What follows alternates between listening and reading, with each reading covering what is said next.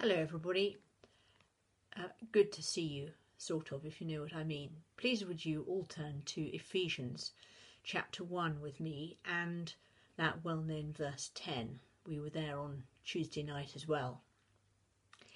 Life coaches, blogs, self-help apps, podcasts, they all fuel our culture's desire to find out what is best for me.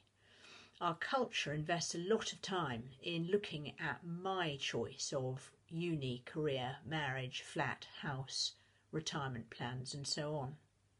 The message from the Bible is that God's way of looking at our life's choices is entirely different. If I'm alive, risen, seated with Jesus as we've seen in Ephesians, then to find God's will, the first question to ask is what is God's plan for the world? And how do I fit into it? So on the outline, you'll see that we're going to look at, first of all, the plan of God, and second, the sovereignty of God. If we want to find out what God's will is, we need to be confident first that he has already revealed what he considers to be important, and secondly, that he is in control of everything. It may be that we think God guides by us putting out a metaphorical fleece to establish what his will is. Lord, if you want me to become a doctor, send me a sign.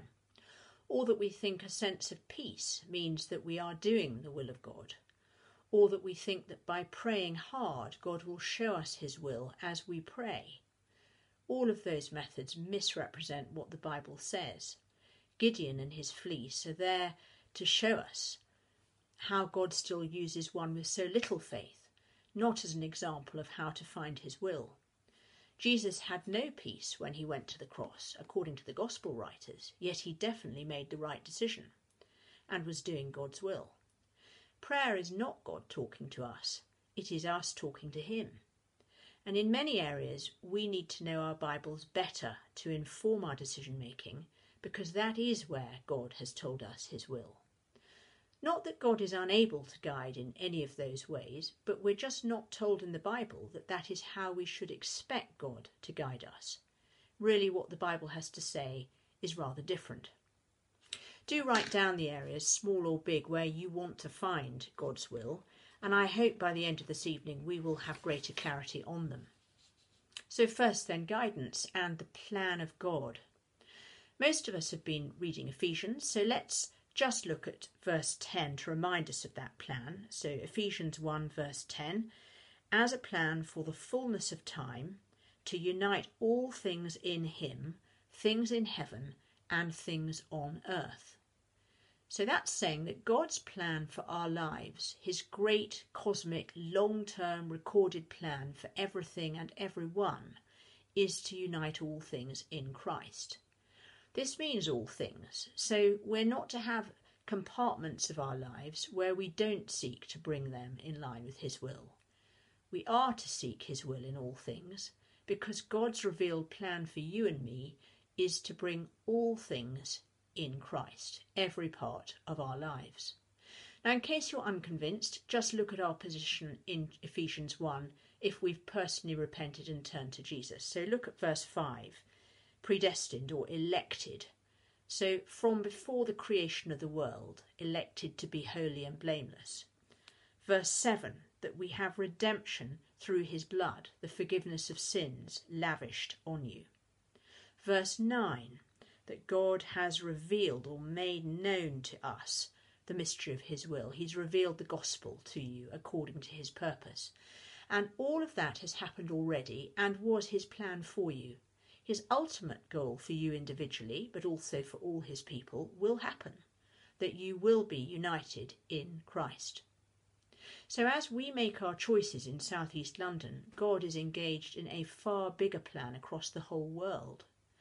Are we willing to align ourselves with his plan, or do we accept that he has a far bigger plan, but carry on making decisions about how we use our time and what we fill our children's lives with if we have them and what we spend our money on, without asking, how does this decision impact God's big plan? When I was a student, I tried a bit of rowing in a boat with 8 rowers facing backwards, steered and led by one cox. who alone faces forward and who alone can see the course ahead.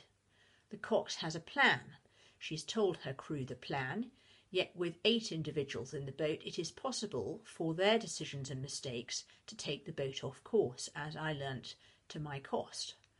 They need to remember the plan in all of the decisions that they make in that boat. So do we need to remember that God has a plan in all of the decisions that we make. 2 implications. First one, I should seek his guidance in every area of life. Is that our desire, for every area of our life to come under his rule? That is what it means to have Jesus as our Lord.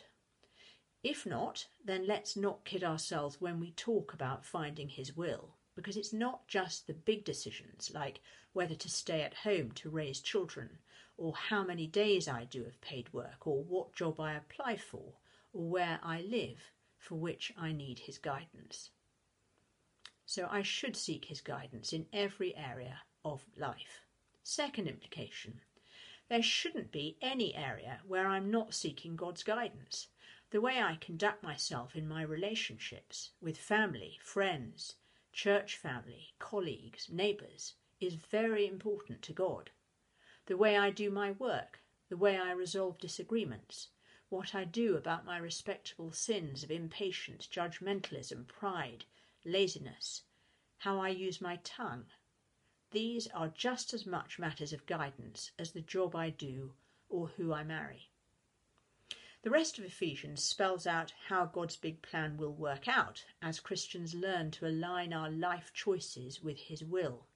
So we're going to see in what areas God gives us specific guidance just from one Bible book. So in breakout groups of 2 or 3, would you choose the sections that are most relevant to you on the handout, and then I've given you just 10 minutes to look up as far as you can get with those sections, and then I shall ask a few people to feedback. Finding God's will is about training our instincts to think in line with God's thoughts, what his revealed will is, which means spending time in his word. That is all part of his big plan coming together. When I have a decision to make, I wonder, where do I go first? My mum? My boyfriend? A husband? My husband? Girlfriends? It should be the Lord in the Bible. A time of decision is a time to dig deeper into his word and to remember his plan of uniting all things under Christ. And the question is, how will my decision affect that plan? Of course, we have freedom in the areas where the Bible is silent. There isn't just one job, usually, that I can take, or one school that a child should go to, or one account that I should invest money in. 2 good questions to ask from Philip Jensen's book, Guidance and the Voice of God, are first, is this a wise or an unwise decision? So if we've looked at the Bible and it is not clear whether or not we should do something, is it wise or unwise? May I invest my savings in this latest high-yielding account? It may be very unwise. Second question, is it trivial? May I buy this particular brand of kitchen appliance with a similar cost to a rival brand? God has no view on it. Just do it. But many decisions have components of both, and the Bible does have something to say. So let's take, for example, a job offer. If it's a job where I will be expected to lie, then it would be wrong to take it, because God tells me not to lie. If it's a job that won't leave me with enough time to raise my kids to know Jesus, and or to be a helper to my husband, don't take it. It would be an unwise decision. If it's a job with a salary package of X compared to another job with a similar package, then it's trivial. The difference is trivial, it doesn't matter. But too often we end up majoring on the minor issues. I'll take this job because it's a well-known company, and it's on the right train line. It sounds impressive to work for the well-known company, but if I'm being required to lie, to God that is a major issue and I should not take it. So first, guidance and the plan of God. to bring all things under Christ, including all aspects of our lives. Then secondly, guidance in the sovereignty of God. Let me read to you Ephesians 1 verse 11 and 12. In him we have obtained an inheritance, having been predestined according to the purpose of him who works all things according to the counsel of his will, so that we who were the first to hope in Christ might be to the praise of his glory. Verse 11 and 12 assure the Ephesian Christians that Paul and the Jewish Christians were predestined according to God's purpose, and that God works out all things according to the counsel of his will. In other words, God is in total control of everything from before the beginning of time, and he uses that control to ensure the success of his big plan. Verse 13 tells the Gentiles, which includes us, that they too were part of that plan. You who were once far off have been brought near. So God works all things according to the counsel of his will. Romans 8:28, a well-known verse, says all things work together for the good of those who love him. But it goes with verse 29, which says, those God foreknew, he predestined to be conformed to the image of his Son. God works all things for our good so that we might become more like Jesus. I think it's taken me years to work that out. Can we see how his sovereignty works together with his big plan of bringing all things under Christ? He works things for our good, however painfully, to bring every part of us under Christ. 15 years ago, a few of us here were planning to plant a church in Dulwich in April. We were perhaps too confident of our network of human contacts, thinking that somehow we would be able to find a venue to meet on Sundays. We'd prayed together regularly for 18 months. It seemed a wise thing to do, fitting in with God's big plan, but every venue said no, and we didn't have quite enough people to sustain a plant. We had to defer the start date to September. But when we got to September, a coalition of opposition ensured that we were evicted, thrown out from our agreed venue after 3 weeks. God is sovereign, and he will use his sovereignty to achieve his big plan. That venue would have been far too small in a matter of months because our numbers grew. The venue we now use wasn't available in April, but by September of that year it was about to become available, and has been ever since, bar the first and second lockdowns. It was very painful at the time. We all felt rejected, alienated, but God conformed us a little bit more into the image of Jesus as a church. We knew that our venue was not our clever project management, but entirely the Lord's provision. God is sovereign, and he will guide our paths even when we are busily planning steps in an unwise or a wrong direction. God speaks and acts clearly when he wants to, because his aim is to make you and me more like Jesus, so that we can come under the rule of Jesus, not just now, but forever. It's why Paul prays for the Ephesians in chapter 1:17 for the spirit of wisdom and revelation, so that they and we see our lives and our decisions with the eyes of our heart rather than with our physical eyes. So on the handout there are verses for you to look up afterwards to remind us of the areas where God has specifically told us he is sovereign. And you might be surprised to see the detail included there. Every sparrow's death, where we live, our poverty or our wealth. So God is sovereign, and that leaves 3 pitfalls. First, the super spiritual. Depending on your church background, you may hear people or yourself say something like, I can't commit to this project.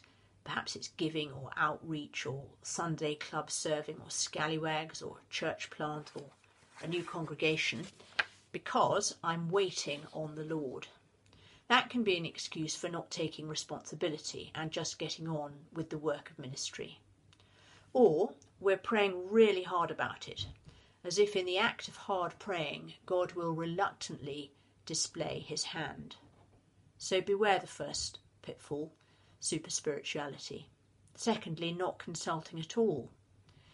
In our decisions to email someone rudely or abruptly, or to speak harshly to someone, and here I say this as much to myself as to anyone else, we fail to find out first from the Bible how God wants me to address those we disagree with.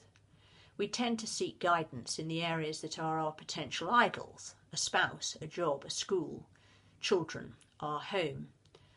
But as we've seen, Ephesians tells us that God has a view on smaller issues to us, which are actually big issues to him. And then the third pitfall, paralysis. The fear that by doing something I may fall outside of God's will, and so I do nothing at all. Since God is sovereign, we can't be outside of his will. If we are obeying the Bible, because everything comes under his sovereignty. As the title of Kevin DeYoung's book says, just do something, written to a generation often paralysed by indecision and by multiple choices to make. Can we be encouraged this evening by the fact that God has a plan and that he is sovereign?